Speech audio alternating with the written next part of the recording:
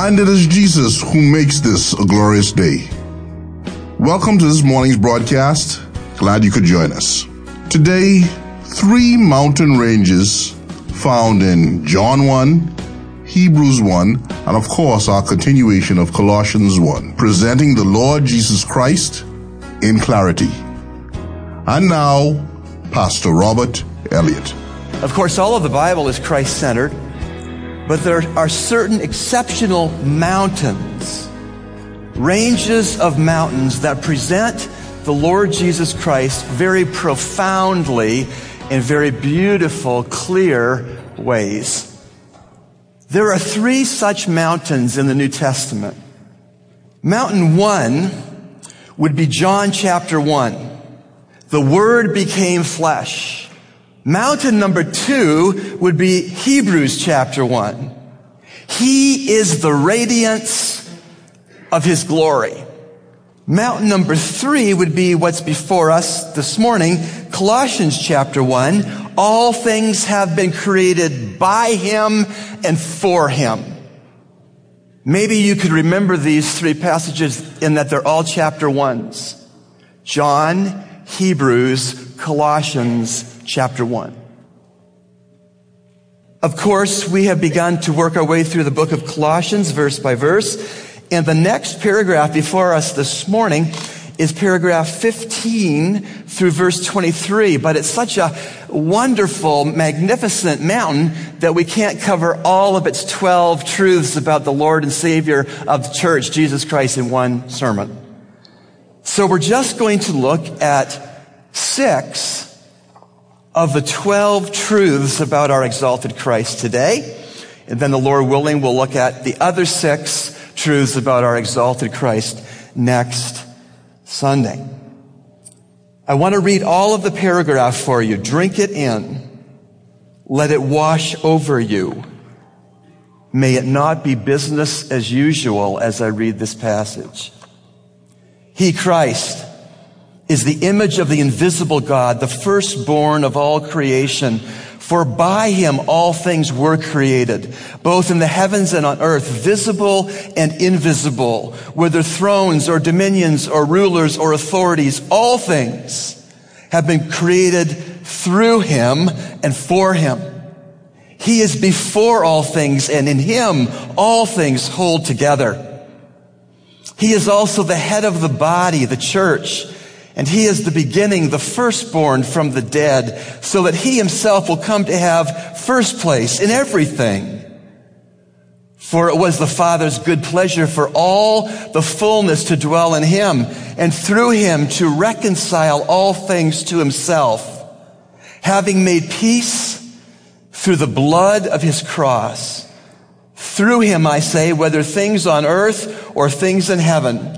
And although you were formerly alienated and hostile in mind, engaged in evil deeds, yet He has now reconciled you in His fleshly body through death in order to present you before Him holy and blameless and beyond reproach. If indeed you continue in the faith, firmly established and steadfast, and not moved away from the hope of the gospel that you have heard, which was proclaimed in all creation under heaven, and of which I, Paul, was made a minister. In these magnificent verses, we see 12 things about our exalted Christ. Quickly, number 1, Christ is God's visible image. Number 2, Christ is the firstborn of creation. 3, Christ is the start of everything. 4, Christ is the owner of everything. 5, Christ is eternal. 6, Christ is the sustainer of creation. 7, Christ is the CEO of the church. 8, Christ is the prototype of bodily resurrection. 9, Christ is the ultimate authority. 10, Christ is the fullness of the Father. 11, Christ is the peacemaker for us sinners. And 12, Christ is the certainty of our glorification. Now, as I mentioned, we're only going to look at the first 6. So first, let's get started. First, Christ is God's visible image. See that in the first half of verse 15. He, Christ, is the image of the invisible God. Of course, God is spirit. And those who would worship him, we worship him in spirit and in truth. God the Father is spirit. He is invisible. But God became visible when the incarnation took place. The first Christmas, when the miracle of the hypostatic union, the miracle of a virgin woman giving birth to a human baby who was more than human. He was 100% God and 100% man fused in a miraculous way. And that union of divinity and humanity in Jesus Christ was for the express purpose of making an invisible God visible, for the express purpose of an incarnate God being able to live in a body that could die and suffer and shed blood. Miracle. 15a. He is the image of the invisible God. The image word here in English comes from the Greek word in the text, icon. It means the likeness of God. It means the representation of God. It means the manifestation of God. We get our English word icon from this. We might say that Jesus Christ is the laser quality photocopy of God the Father. Jesus Christ is the exact photocopy of God the Father because Jesus Christ is God. 15a. He is the image of the invisible God. Maybe you could take an action point from this, that every time you see a photocopier, or every time you see a photocopied page, that you could think that Jesus Christ is the image of the invisible God. He's the exact photocopy of his Father.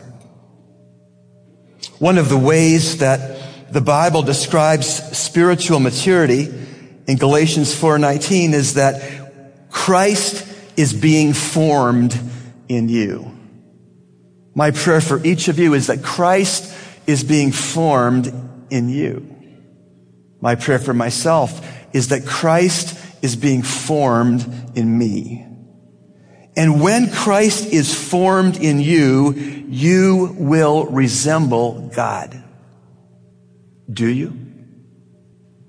Secondly, Christ is the firstborn of creation. Second part of verse 15. He is the image of the invisible God, the firstborn of all creation. This doesn't mean that Jesus was created.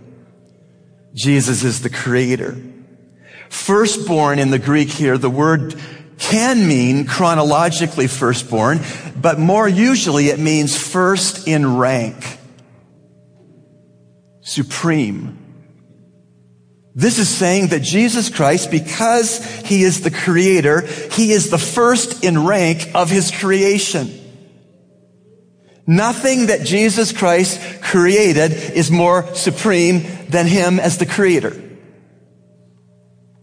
He's the prototokos in Greek, the firstborn of all creation. Prototokos sounds like prototype, does it not? Jesus Christ is the prototype of creation. We learn from God's word that the original or the first Adam was the federal head of all humans born after he and Eve. And the federal head of Adam was a first Adam that led us into a train of sinning. Jesus Christ is the second Adam. He is the prototype of all creation. First in rank when it comes to leading us into redemption, leading us into being salvaged from the rock pile of sinfulness. Hold your place in Colossians and please turn with me to Romans 5. Jesus Christ is the prototokos. He is the firstborn of all creation. He is the second Adam. And we're going to look at Romans 5, starting at verse 12.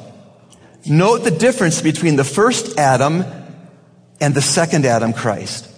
Therefore, just as through one man sin entered into the world, and death through sin, and so death spread to all men because all sinned. For until the law, sin was in the world, but sin is not imputed when there is no law.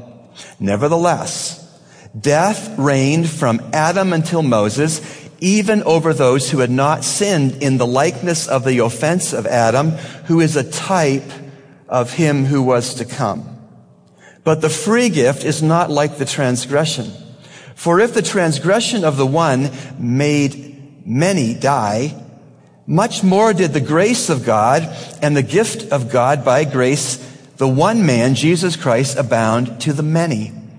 The gift is not like that which came through the one who sinned, for on the one hand, the judgment arose from the transgression, resulting in condemnation, but on the other hand, the free gift arose from many transgressions, resulting in justification. For if by the transgression of the one sin reigned through the one, much more those who receive the abundance of grace and the gift of righteousness will reign in the life through the one, Jesus Christ. It's saying there's a first Adam who got us into a whale of trouble. And there's a second Adam, a prototokos, Jesus, who can get us out of that whale of trouble by redeeming us, paying for our sins. Jesus Christ is the firstborn of creation.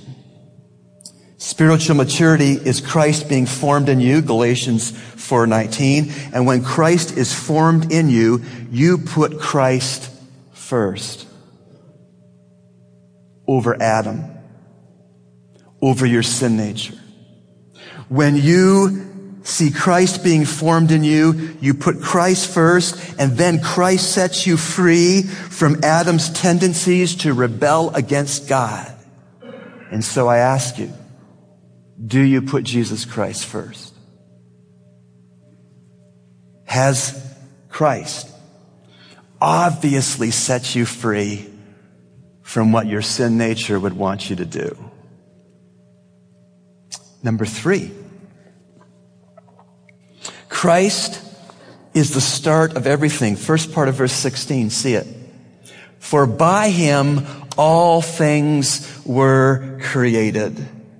By him, Jesus, all things were created. God is a trinity, a triunity. God the Father, God the Son, and God the Holy Spirit. These, as one, created the universe and all that is in it, except sin. And in Genesis 1:26-27, the Hebrew here is a plurality of majesty when it summarizes creation with these words: let us make man in our image, according to our likeness.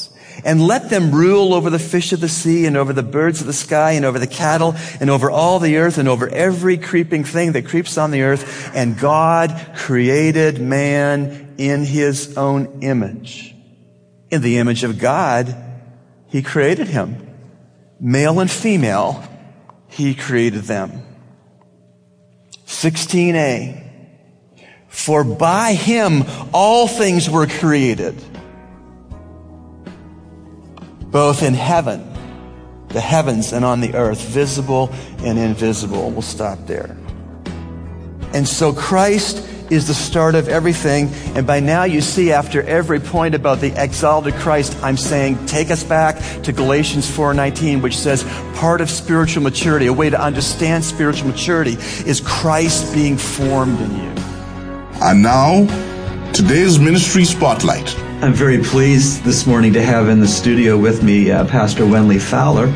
He is one of the assistant directors of education in the Ministry of Education. Welcome, brother, to the studio. Thank you. It's my pleasure to be with you. We have the joy of calling you affectionately our master teacher at Calvary Bible Church, which means that you have the ability and the opportunity to train as many of our teachers here in the church as you can, and we're happy about that. So thank you very much for that ministry. Welcome. Let me start maybe at the beginning. When we think about education, and we think about education inside a local church, but also in education outside of a local church, I'm wondering your thoughts on the claim that the Bahamas is a Christian nation. That's always an intriguing thought or even statement for me. I guess in one level, if you look at basically the supreme governing document in terms of our Constitution, it does use the term Christian in terms of us following some Christian principles. And from that perspective, I guess you can say you're a Christian nation. But in terms of practice, I don't think we are in terms of practice on the ground. At least those principles are not lived out on the ground. Right, and so much of being a Christ follower is not verbiage, it's actual choices in living, isn't it? Yeah, absolutely. Yes. We're pleased as a church to have a consistent, across-the-board textbook when it comes to Christian education, and I was wondering, Pastor, if you could help us know what that is. Well, the textbook is, in fact, the Bible. Anything else is secondary or thirdary, but the Bible is the core textbook. Yes. Yes, and because we believe, as you well do, that it's God's Word, it's inspired, it's without error in the original languages, and it's a living book. It's a book that changes us wherever we are at whatever stage in our lives. And actually, one of the evidences of truly being God's child and being born again is you love the Bible, and you can't really get too much of it.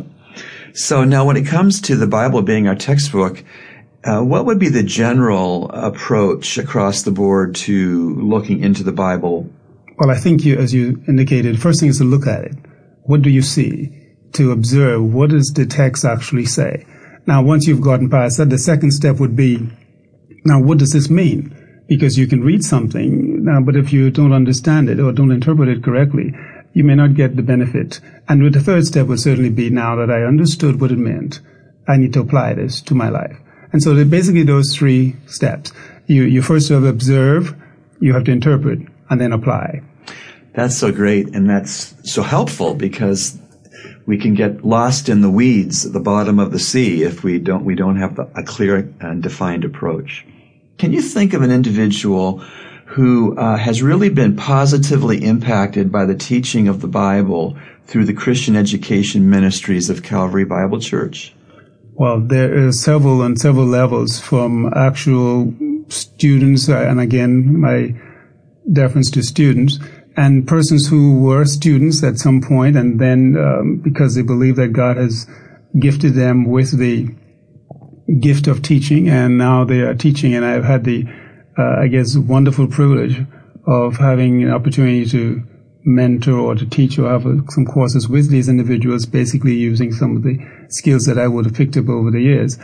We don't have to go very far. As a matter of fact, there was one Nathan Sawyer was in my Sunday school class, who I was always encouraged by his level of questioning, because it didn't only challenge the other students in the class, but also it kept me on my feet, as it were, so that, hey, I cannot take this for granted. But also now that he's serving and again mentoring, particularly some of our young men. So that is a classic example. It's wonderful. It happens to be on the other side of the glass in the recording studio. Wow. That's just great. What are your thoughts on a parent's responsibility to Christian educate a child? Presumably the parent is a Christian. Is that the parent's responsibility or the church's? I think to begin with, it should be the parent, that the parent is always the first teacher. Unfortunately, where that does not exist, where the parent himself needs to be taught, or certainly do not have the basics in terms of the truth about Scripture to begin with, then the church certainly must take that role. And where it is the fact that the parent is actually doing an excellent job, then the church comes along to complement that. And so together we all go towards Christ-like maturity together. That sounds great. Now, this may be a little different question, but if a child or children were to be dropped off at our church campus on a Sunday morning a little before 9:30 when our Sunday school starts, and the parents were to just speak to the first adult they saw with the church and said, "Could you look after my children this morning and help teach them the Bible?" What would happen? Well, we would certainly welcome the child We certainly will turn away no child. But the ideal thing would be, why don't you come along, stay? We have something for you as well.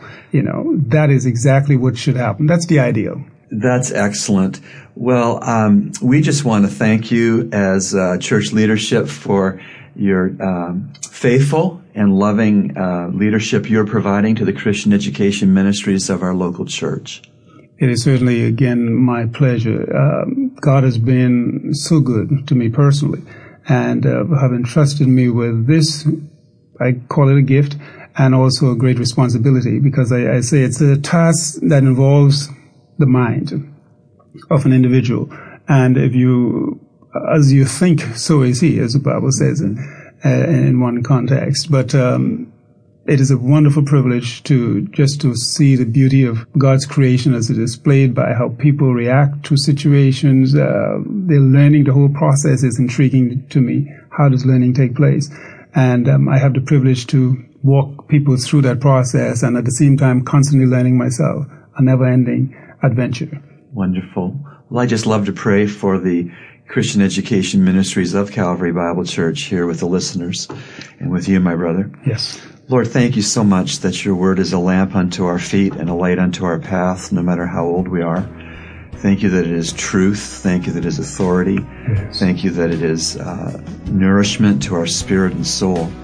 And we just pray for each Calvary Bible Church teacher and helper that they would find great satisfaction in serving you by bringing to bear the wonderful truth of the Bible to real people's lives. Lord, may a whole new generation of believers in Jesus Christ be raised up through the Christian education ministries here to your honor and to your glory. And we do ask this in Jesus' mighty name. Amen. Amen. Thank you, dear brother.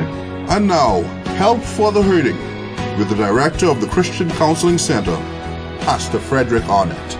Good morning, and thank you again for having us in your homes this morning. Again, in the studio with me is Deborah Arnett, and we were talking about the way we should respond to our children last time, and one of the things that I mentioned was there are those who feel that unless we raise our voices, shout or scream, our children refuse to do what we say. So it seemed to me that they are waiting for us to scream before they move, because that is what they used to, or how do you see it?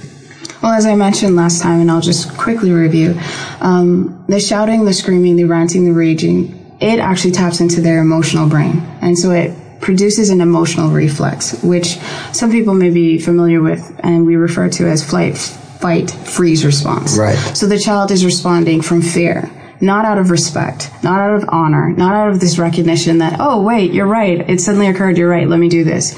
But rather out of fear.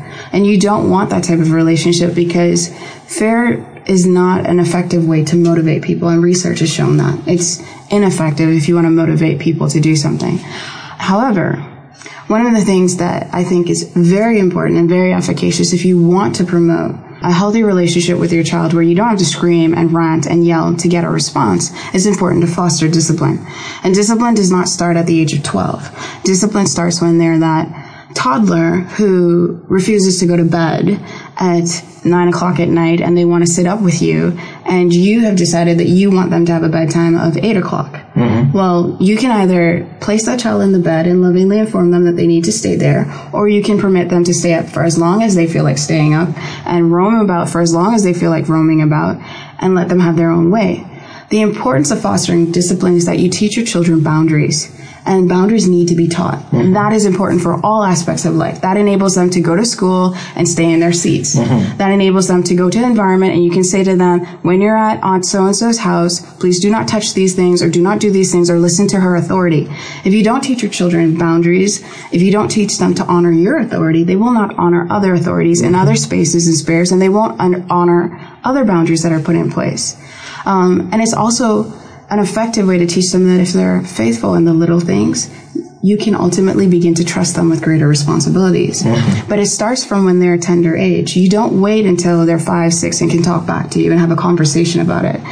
And you have to also understand, as an adult dealing with a toddler, your authority is not a laughing matter. And one of the mistakes that I think a lot of parents make is that when their toddler responds in a very cute and seemingly funny way, they laugh. Right. And then they just don't follow through with the discipline. Right. Well, that sends a message to the child. Oh, this is how I get out of it. Right. And what the parent notices over time is that the child will persist in these behaviors of trying to be the comedian or trying to do something funny to distract and avoid the disciplinary action. And when I speak to discipline, I'm not talking about physical punishment. Mm-hmm. I'm talking about providing guidance and structure and boundaries for the child so that he or she can function well mm-hmm. in life, in relationships, and in different settings, whether you are present or not. Mm-hmm. To speak particularly to Christians on this issue, when you teach your children how to develop boundaries, how to have discipline in their life, you're also teaching them important lessons about how to walk in obedience with God.